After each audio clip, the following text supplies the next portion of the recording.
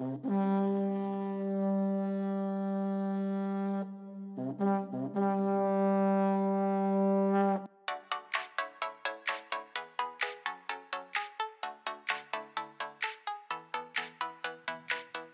guys, welcome to this episode of the Weekly Dispatch. It's Sean, still here in New York City, and we're going to be covering the week of the 29th of September through the 6th of October. Want to start off the podcast with congratulating our Cronus Scholars inaugural class.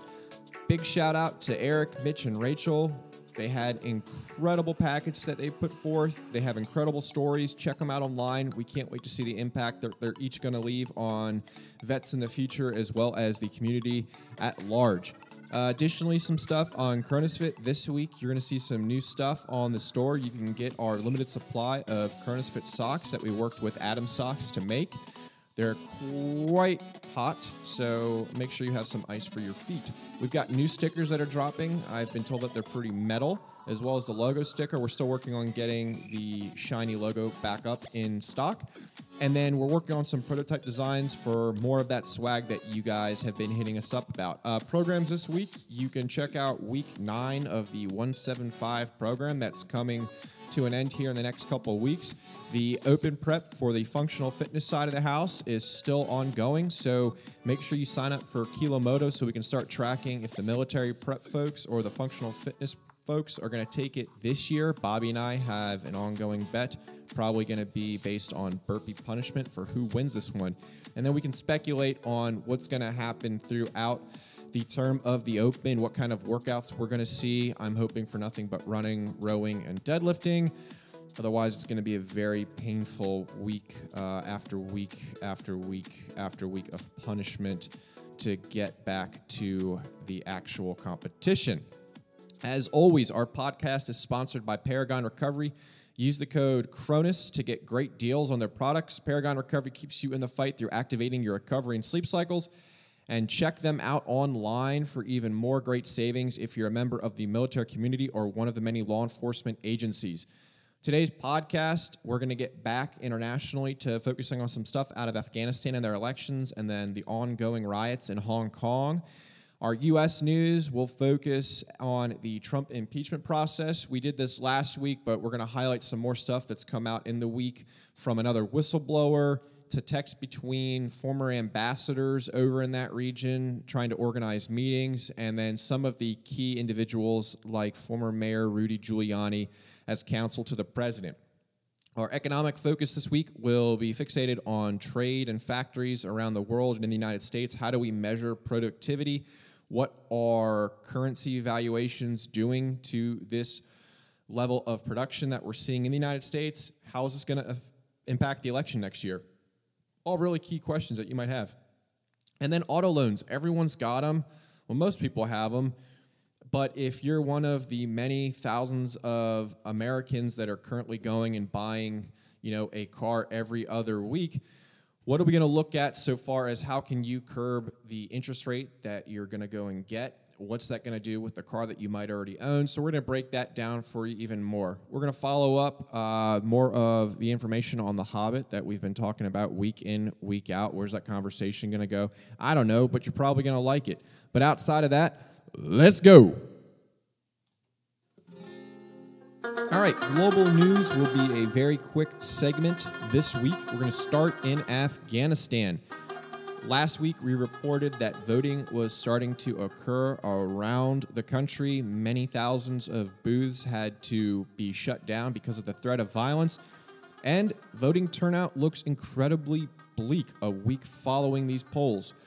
Polls had to be extended in many locations around the country by several hours because they weren't even getting anyone to come and cast their ballots for either President Ashraf Ghani or Dr. Abdullah Abdullah.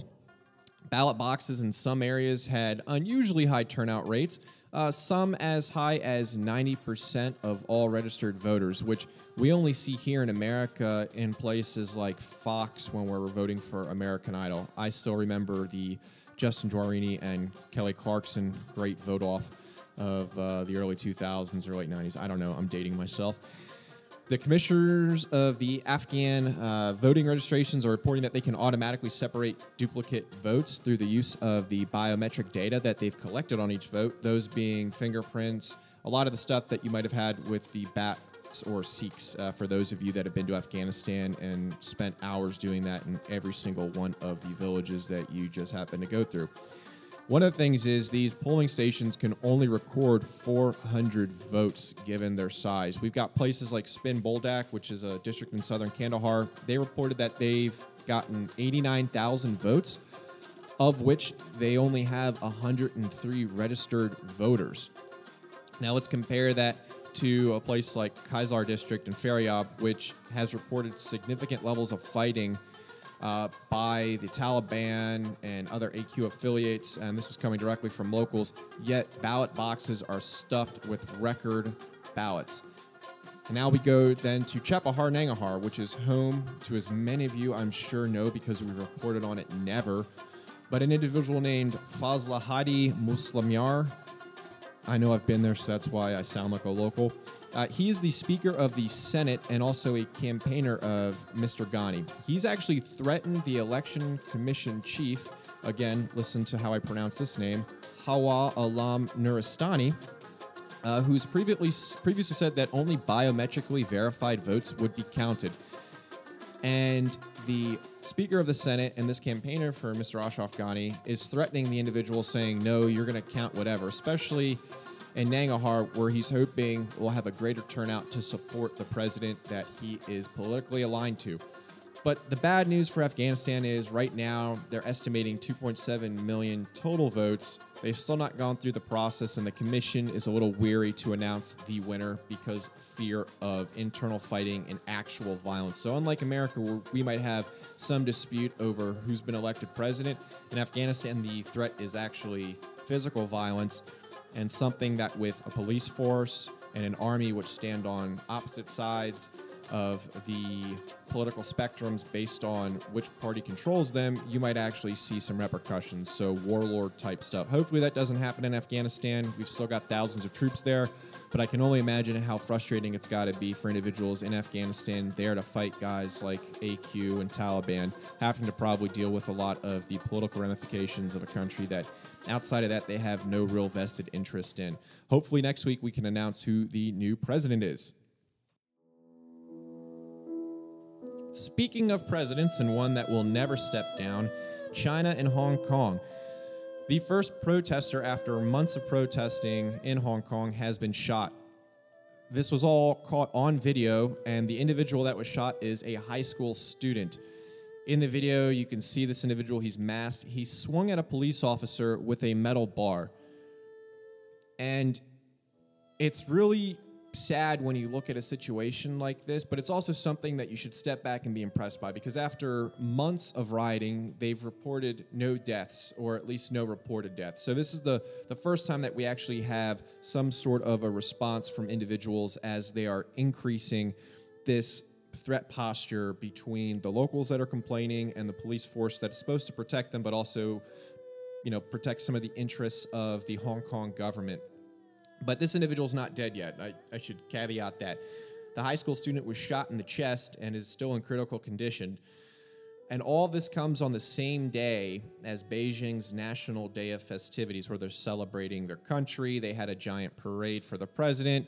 But we're also now finding out that the police are demanding that activists remove face masks, trying to deter some of the anonymous violence that they've tied to these youth elements. Because if you remember 1997, Britain leaves Hong Kong, they've still got a 50-year deal with China saying we will not formally go into the Chinese realm of total control and losing some of the freedoms that they had under a British occupation. And why potentially is taking the mask off maybe something that will deter future protests? Well, China has one of the most advanced biometric tracking systems in the world. Thousands of cameras all over the place. It's a lot like Eagle Eye with Shia LaBeouf, the famous Canadian, I think. Anyway, with that biometric data that they can track, they can literally follow a person from leaving their home in most cases to where they wind up to where they're protesting. So if they can identify protesters, there might be another way that China can influence exactly who is coming out to protest. They can track them and understand what kind of web data, web services they're using to communicate. So it's less about trying to prevent these Antifa-like mobs, and I understand they are nothing like Antifa. It's a much different political message that they're pushing for, but the same frustrations when you can't see the face of the individual that's hurling something at you, or if you're protesting and you're covering your face, you're creating one kind of unifying symbol of what your protest looks like. But at the same time, it is very unsettling when you're looking at a mass of individuals and you can't say, okay, yeah, that's this person, that's that person. So from both sides of the spectrum, you can totally understand how it's difficult when you're trying to police and prevent some violence. I mean, this 18-year-old swung a metal pipe at a police officer. It's one of those instances where you play stupid games, you win stupid prizes, but you really hope that Hong Kong is able to quell some of this violence and they come to terms about what freedom means in that city and how it's going to translate to a larger China, under the one China region that they're trying to develop there under the president. But that's going to do it for the international news as we start moving into the meat of this topic, which is the Trump legal action. If you've been watching any of the news, right now you're seeing Mr. Giuliani, the former mayor of New York, who worked in New York almost his entire life as a lawyer and an attorney, and now he's a personal counsel for President Trump. He's on every single TV show, mostly a lot of Fox, on the Hannitys, the Tuckers, the Lauren Ingram, and then he's been stepping aside too, but he's on TV a lot right now, threatening individuals like Adam Schiff and a number of other departments within the Justice Department, the legislative branch, everything except the executive branch, for claims that the investigation and impeachment are violating both his freedoms and the president's privilege as head of the executive branch. Mr. Giuliani has gone so far as to hire John Sale, who is the former assistant special prosecutor in the Watergate investigation, as his lawyer in the congressional investigations. This week, the House subpoenaed Mr. Giuliani for documents. That was on Monday. This comes after reports this week, too, that Attorney General Barr last month went to Rome to meet with Italian prosecutors, further fueling the conspiracy that American allies conspired with a deep state in the 2016 election to deny President Trump his presidency. You might be shaking your head right now in the car going, what? Where did Italy come into this? I had no idea either. The basic idea is that it was not Russia and its trolls that hacked the election, but places like Australia, Italy, and Great Britain, and obviously the Clintons. But Mueller in his investigation really found insufficient evidence to support a lot of these claims, or any of these claims, that international governments aside from Russian hackers were the ones who attempted to subvert the election.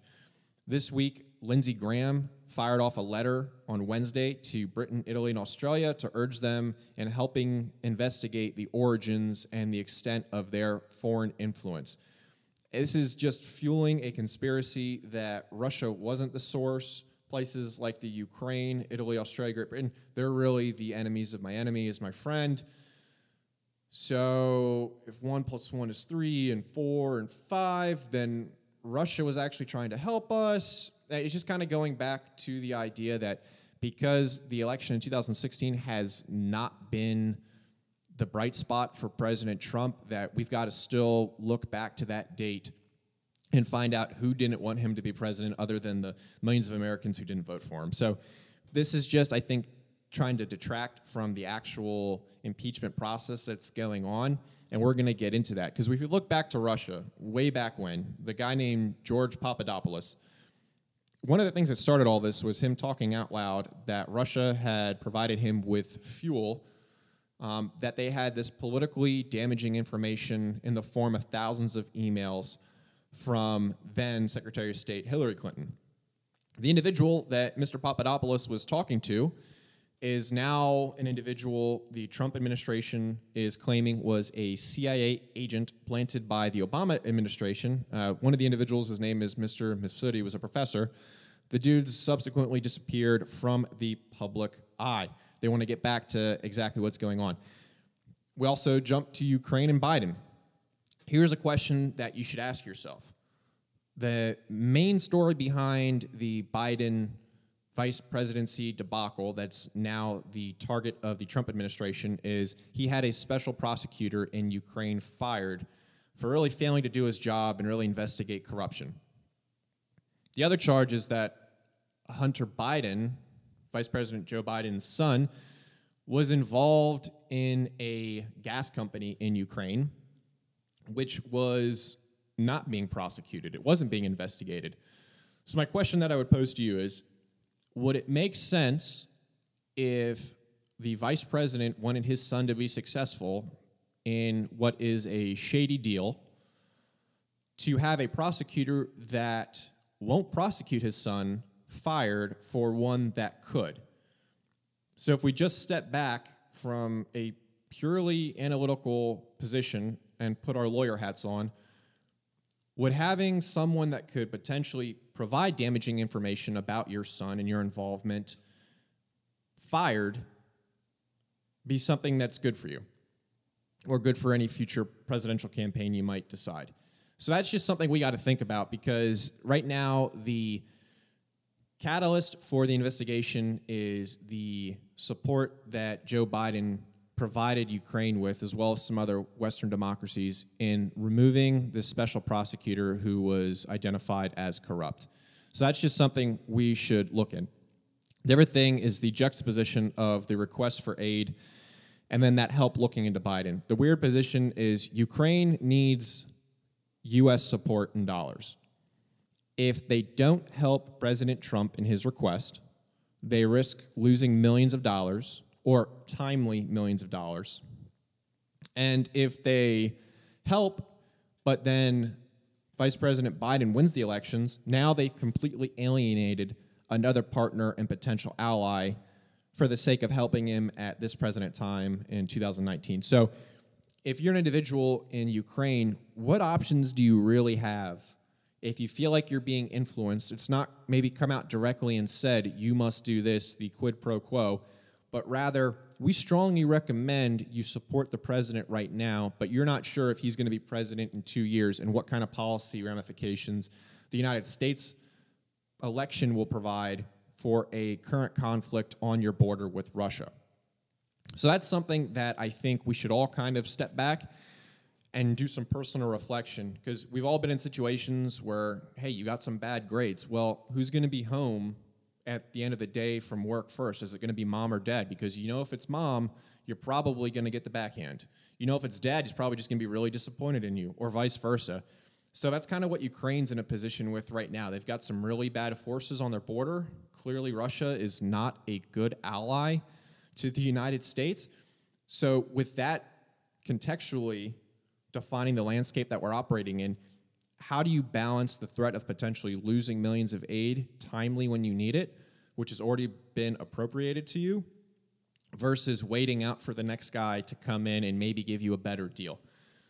So again, we're not trying to give any of our political affiliations or ideas, but just those are some of the things that we've thought about after reading the news the last couple of weeks as to how maybe that we can rectify this situation. And with that situation, some of the other news that's come out this week are text messages.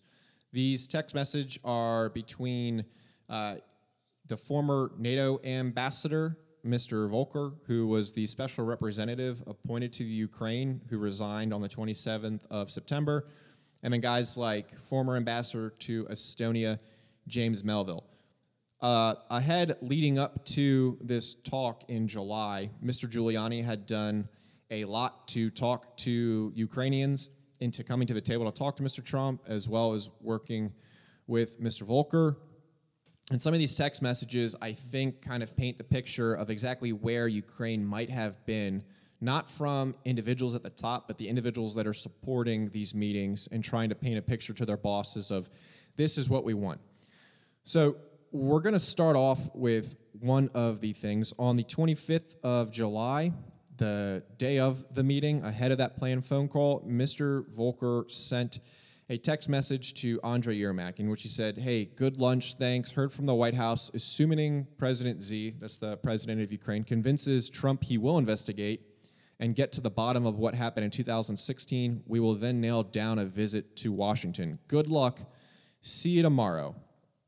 So that kind of seems like something in which we're urgently seeking a meeting to show that we're still going to talk about the Russian aggression.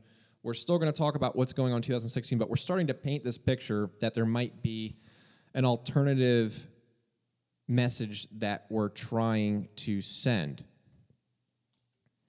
So that's kind of painting the picture of that morning. We fast forward to about a month later, and that's when the Ukraine has become aware that this military aid that was supposed to come from the United States got delayed. And then Andrei Yermak is sending a message, to Volker saying essentially, hey, we need to talk to you because Politico ran a story that Trump was withholding this aid that was supposed to combat Russia. Keep fast forwarding, and the next thing you know, on September 1st, we have Ambassador Taylor seeking clarifications for a White House visit that was subsequently canceled for the President, Zelensky, in which he says, hey, are we now saying that security assistance and the White House meeting are conditioned on the investigations? To which his response was, quote unquote, call me. So looking at that just from 30,000 feet, you say that there's probably going to be some confusion from the perspective of these ambassadors that are setting up the meetings to their bosses about what the intent behind the meetings is. Is the intent that we're meeting to talk about aid to combat Russian aggression, or is it now this subtextual influence of investigations into a 2016 event, how they relate to a 2020 election, potentially now that Vice President Biden may be the frontrunner for the Democrats? And is that something now that we're working through and trying to not have on the Twitter sphere? But obviously that's not been the case as it's come out.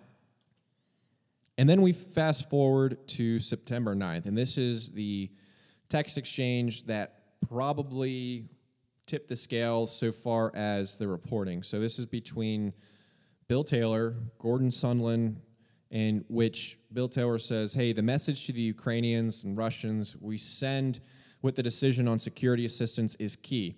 With the hold, we have shaken their faith in us, and this is my nightmare scenario. Bill Taylor responds, that was Bill Taylor. And then Gordon Sondland said, hey, Bill, I never said I was right. I said we are where we are and believe we have identified the best path forward. Let's hope it works.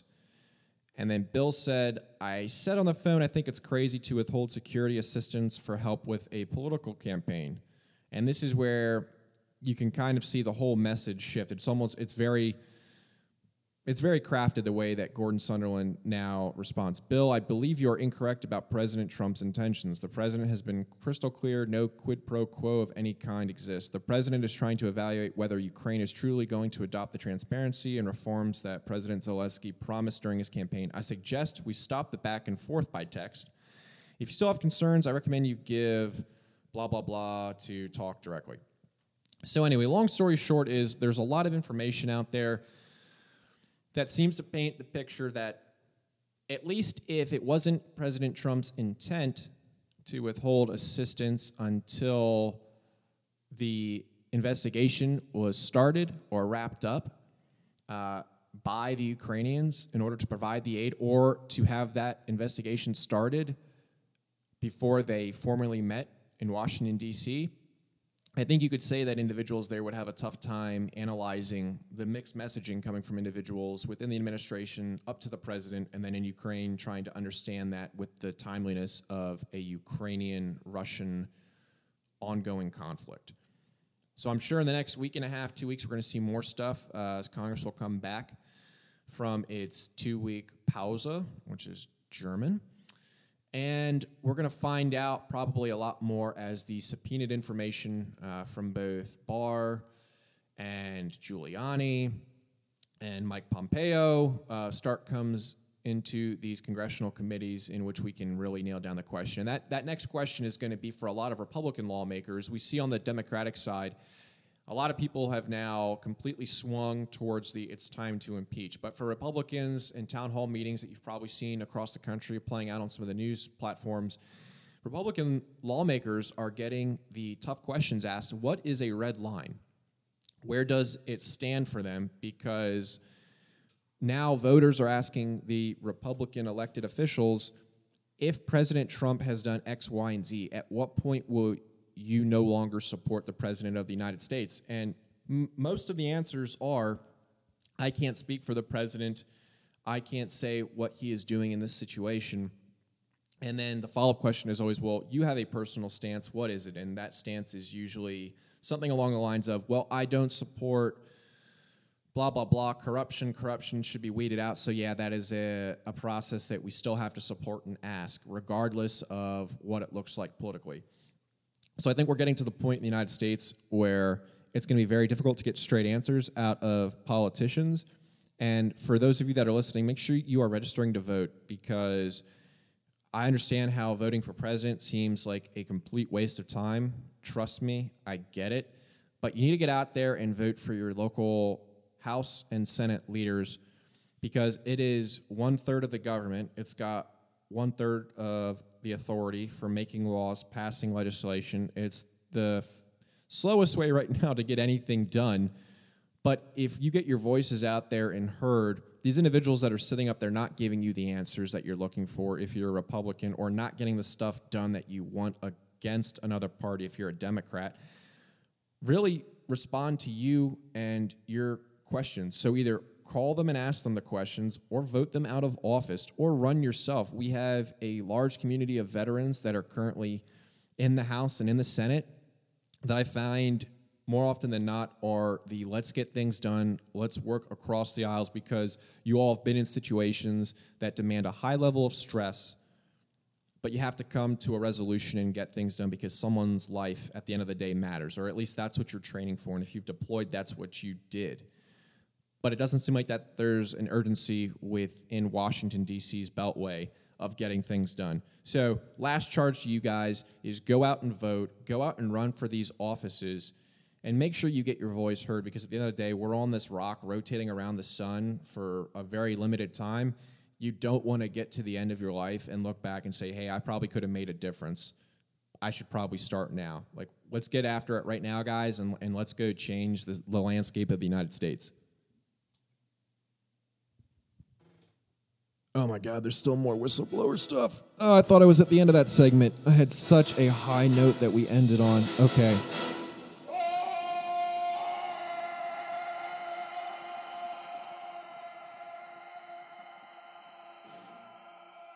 Sorry. Yeah, there's another whistleblower complaint.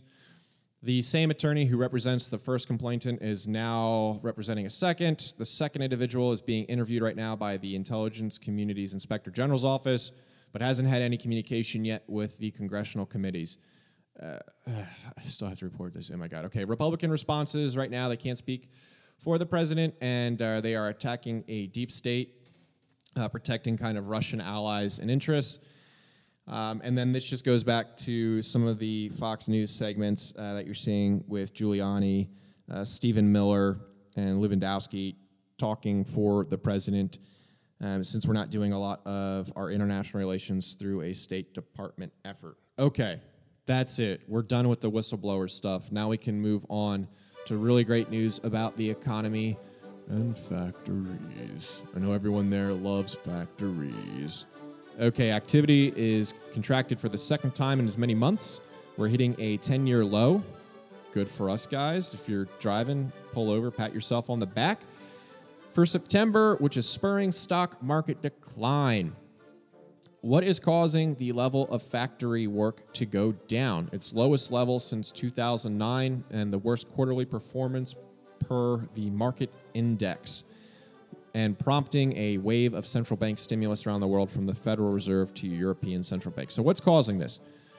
Right now, the trade wars that we currently have ongoing and the crisis in the EU is making the dollar valuations and the currency valuations around the world very difficult to level. And when that happens is you lose some purchasing power. This is one of the key arguments that we had against China in the last couple of years is artificially deflating their currency allows them to purchase more abroad with currencies that are less strong. So what that means is, for instance, in the United States, if our dollar buys us a lot in China, well, if the Chinese market sees that value of the dollar and goes, okay, that's expensive, I don't want to buy something from the United States, then all of a sudden our exports go down. So in order for us to have some trade parity, we start implementing a lot of tariffs. So that's the same thing that when we looked at China and said, hey, you guys are artificially lowering your market value, which makes it easier for you to trade internationally with the former markets that we were maximizing our outputs in. It just creates like a disbalance. There's a weird element in the force. All of a sudden, millions of people cried out in pain. Anyway, what this does is it prompts central banks to lower overnight interest rates so that these factories can borrow more money to keep up with what they hope will eventually turn around into an increase in demand and then providing supplies for a lot of these products globally. But right now, the U.S. economy is not doing poorly. The U.S. dollar is actually doing really well. And because our dollar is so high, when we look to markets like the EU, which in the past, the dollar has been significantly less weighted against the euro, and it's been more expensive to purchase from there. Now it's less expensive, and it's now more expensive for the Europeans to start cashing in on our products. The World Trade Organization forecasts like all-time lows will really start impacting investment and jobs. And back to this 2009 timeline and what that matters is it's the lowest annual growth since that time. We're at just like 1.2%, which is down 3% from this time last year for total global cross-border trade. So all around the world, we're having this problem. It's kind of a very not just geographic-centric problem. What's going to compound this issue is there's an October deadline for the EU for Brexit. And then October 15th, we've got $200 billion worth of tariffs that the U.S. implemented that are currently at a 25% rate on China. That's about to go up to 30% October 15th.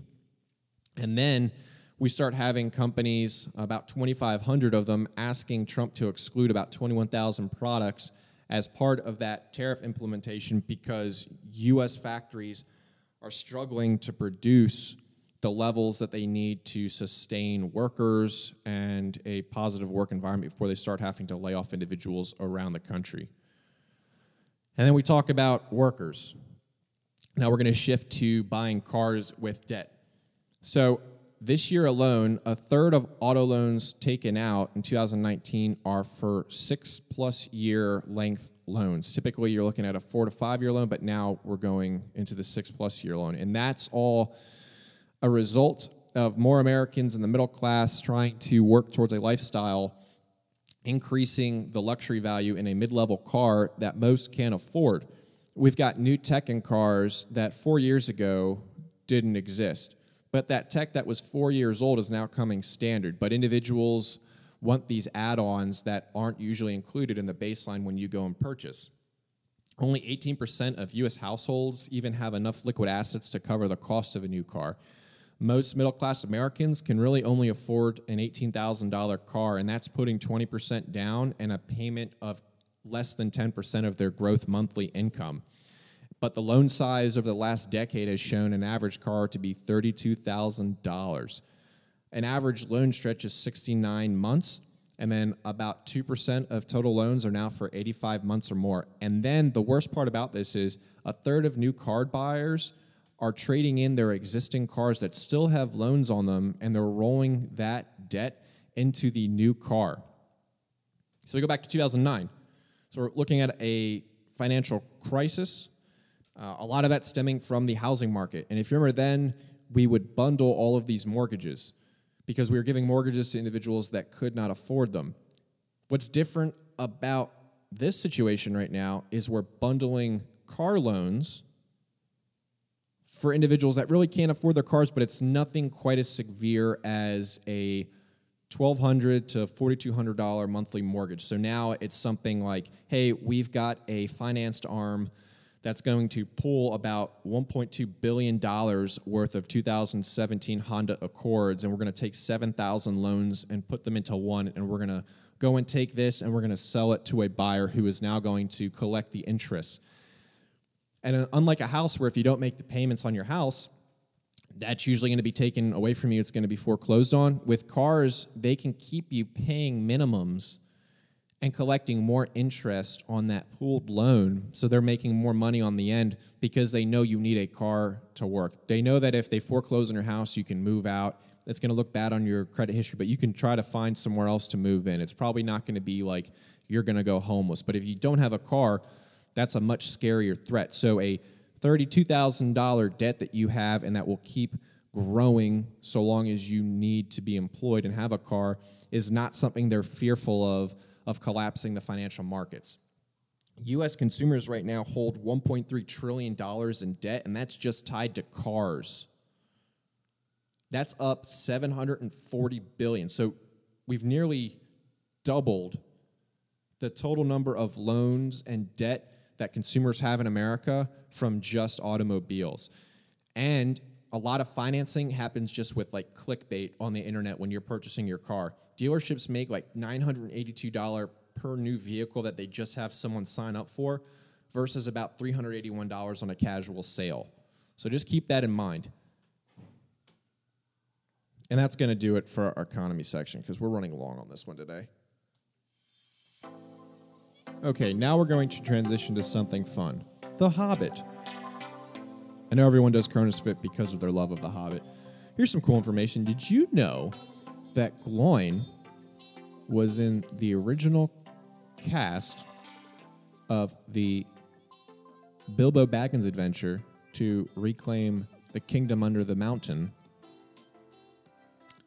and that he is the father of Gimli, the same individual that made up one of the members of the Fellowship of the Ring.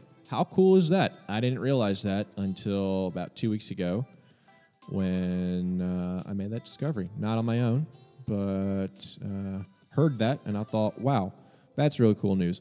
Another question about The Hobbit. You remember when Bilbo Baggins fools the cave trolls from eating all the dwarves until Gandalf comes and the sun rises and they're turned to stone? Well, then how come when we go to the Fellowship of the Ring, those cave trolls aren't as articulate and are kind of brutish? These cave trolls that Bilbo was able to prevent from eating his company were talking about seasoning, the dwarves, about different spices that they would add to this grog, that they were making this soupy mixture, how they were going to slice and dice the dwarves. Yet we see the same trolls both in the Mines of Moria and the Fellowship of the Ring and then Return of the King as they are marching on Minas Tirith. And these guys don't seem to be as smart. They're not as vocal. Yeah, they crush through some of the walls and they're swinging big clubs, but you don't hear them talk. And I think that was something I was now in my later years hoping to see. I mean, can you imagine if a cave troll giant was leading like another faction of giants? It's kind of like Warhammer 40K. Like I imagine them to be like the dreadnoughts. Something that, you could put some deep strike, roll a 6 and they die, but 1 through 5, they're good behind enemy lines. So if you've played 40K, you know what I'm talking about. Anyway, we're going to talk about some fitness stuff right now. You can totally check out if you don't want, but fitness and shaming. So Cronus Fit does not approve of shaming individuals that are trying to work out. But Sean, in the past, you've totally ripped on people for wearing what you call just the most douchey clothing ever in the gym. Yes, you're absolutely right.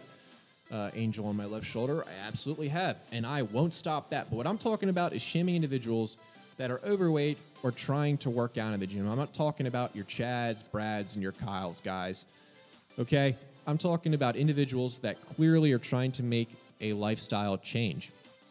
And one of the things that came up that was on the James Corden late night show was he acknowledged that being overweight is something that's completely obvious. I don't think we live still in a society that glamorizes obesity, and some people are like, no, just look at the holiday cover on, I think it was Cosmo, the Tess Holiday cover.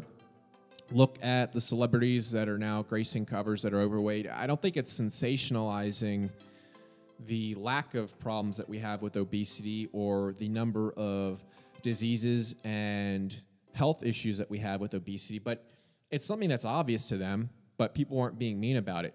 But James Corden had a very good point. When you shame an individual at the gym or prevent them from working out at the gym because you feel you own a piece of equipment that they might need help on, what do you think happens to them when they go home? Do you think they're going to want to come back to the gym and work out as hard because they know they're going to be looked at or judged?